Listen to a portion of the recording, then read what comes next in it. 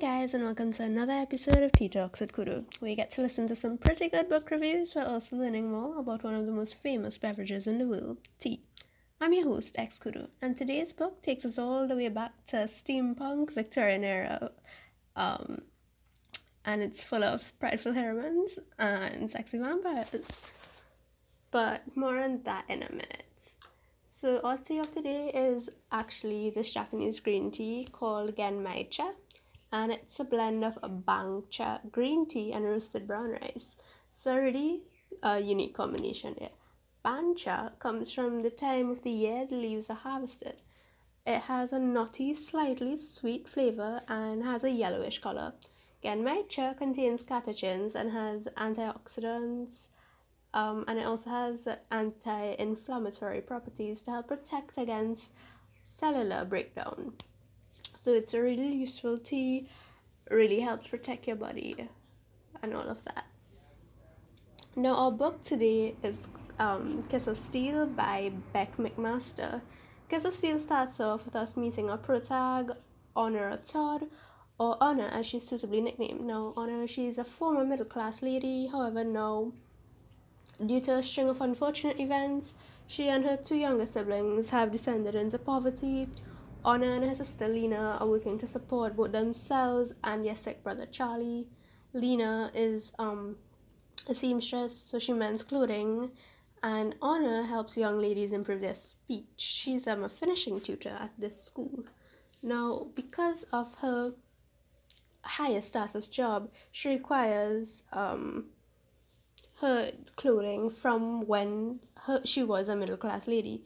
So that creates some tension between the sisters. Lena, in contrast to Honor's put together, maintained image of a well to do lady, Lena has these stiff, starchy, very drab clothing that she has to wear because she's a seamstress. So her appearance really doesn't matter for her to get the job done, and her hands are usually nicked with scratches from the needle, etc., because it's a very laborious task.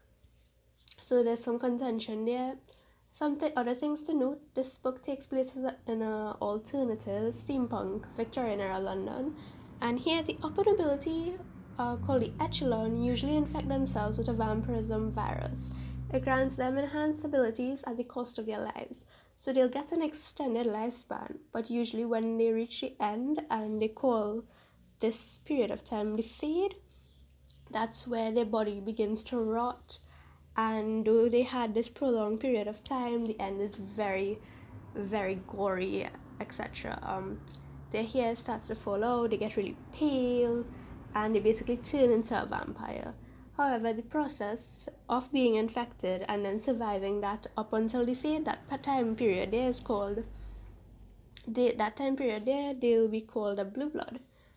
Now, unless you're nobility, if you survive this transition with the vampirism virus, from human to blue blood, you're gonna either end up as a pet to a noble blue blood or as a night stalker, which is basically their version of the army or police.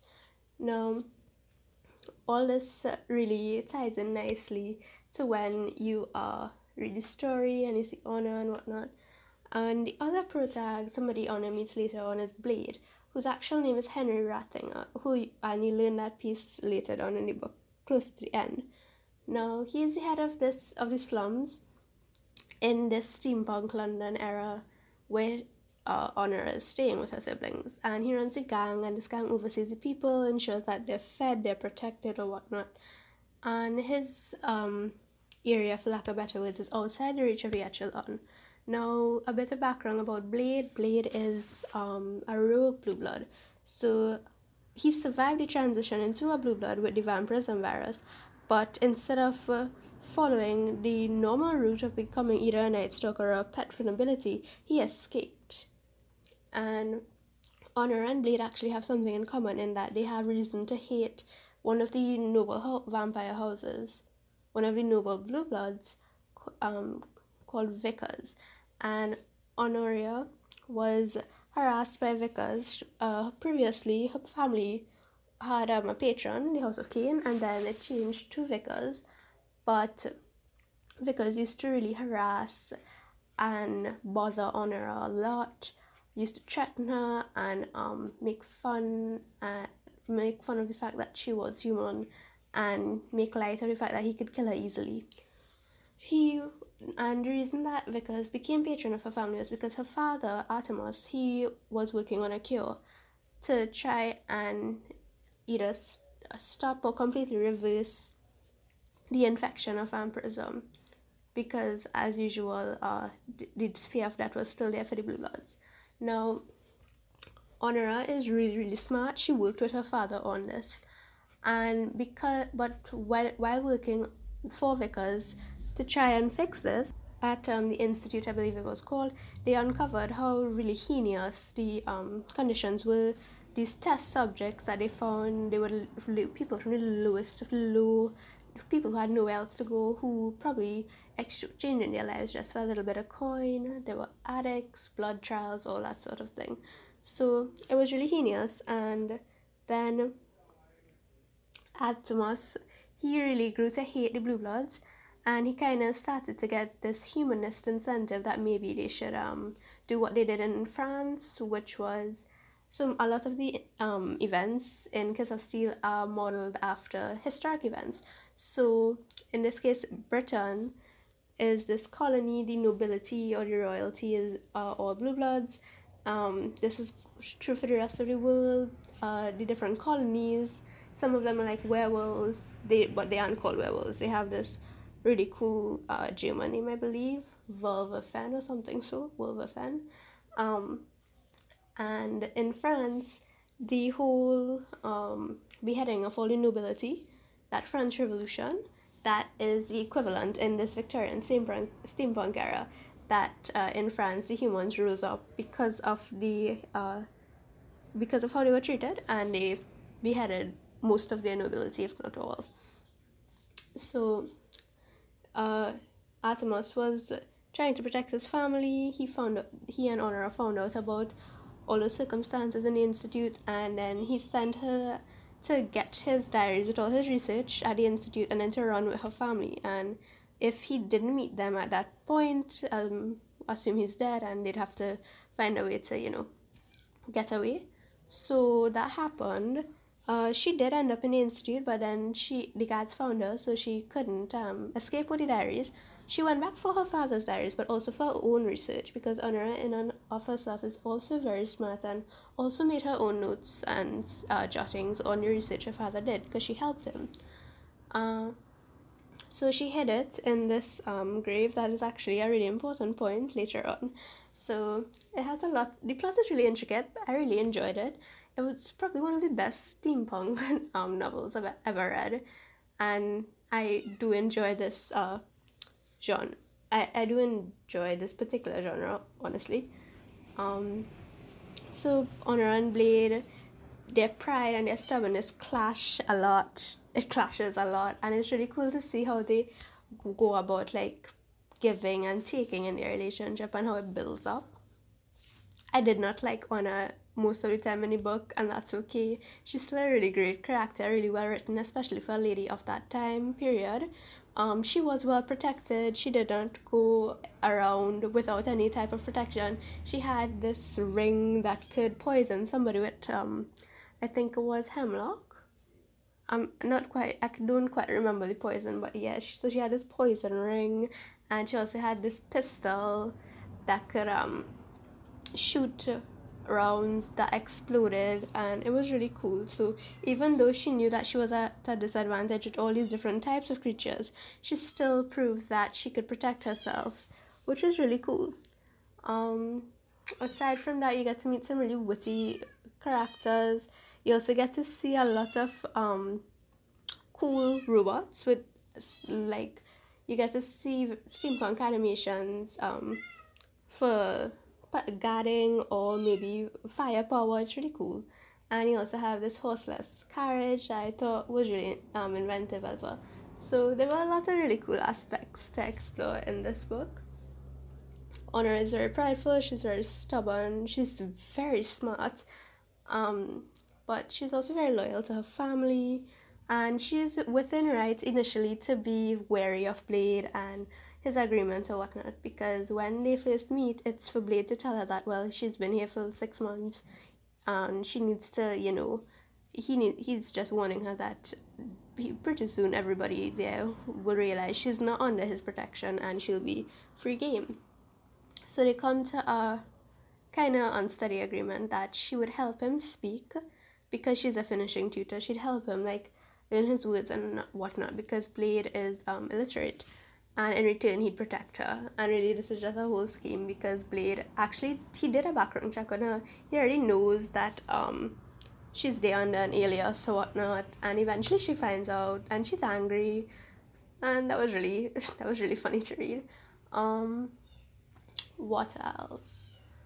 For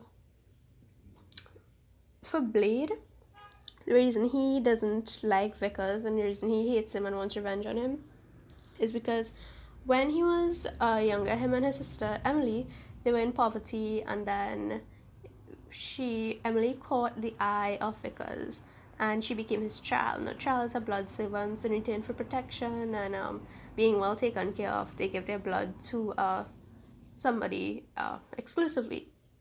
So that was the relationship between Emily and Vickers. It's the way it's written, it implies that Vickers was in love with Emily at some point, and Vickers thought, probably to entertain himself because he thinks he's superior to humans, he infected Blade, and Blade ended up surviving. However, it wasn't, he didn't really, it was bittersweet, even though he won that fight with the infection, because Emily, at that point, she was addicted to the feel of being a child and of getting her blood sucked out of her, and then she demanded to see her brother. So Vickers threw her in with Blade, who was on the cusp of fully succumbing to the bloodlust and the hunger, and he ended up draining his sister dry. And Vickers blamed him, which it wasn't his fault, it was Vickers' fault, and that was the point of contention between the two of them. So we have these two people who have a reason to hate Vickers, a very, very legitimate reason. And they only find out that they both have that common reason to hate him really later on. If they had like spoken about that earlier, a lot of misconception could have been avoided. You also get to meet Leo, I believe it is. So House of Cain was Artemis's patron before, and you find out that the heir to that house is actually Honoria's half-brother, and he is a right asshole up until the point where he actually, gets over himself and helps his sister, there's a little plot twist there that gets revealed at the end. I won't spoil that one.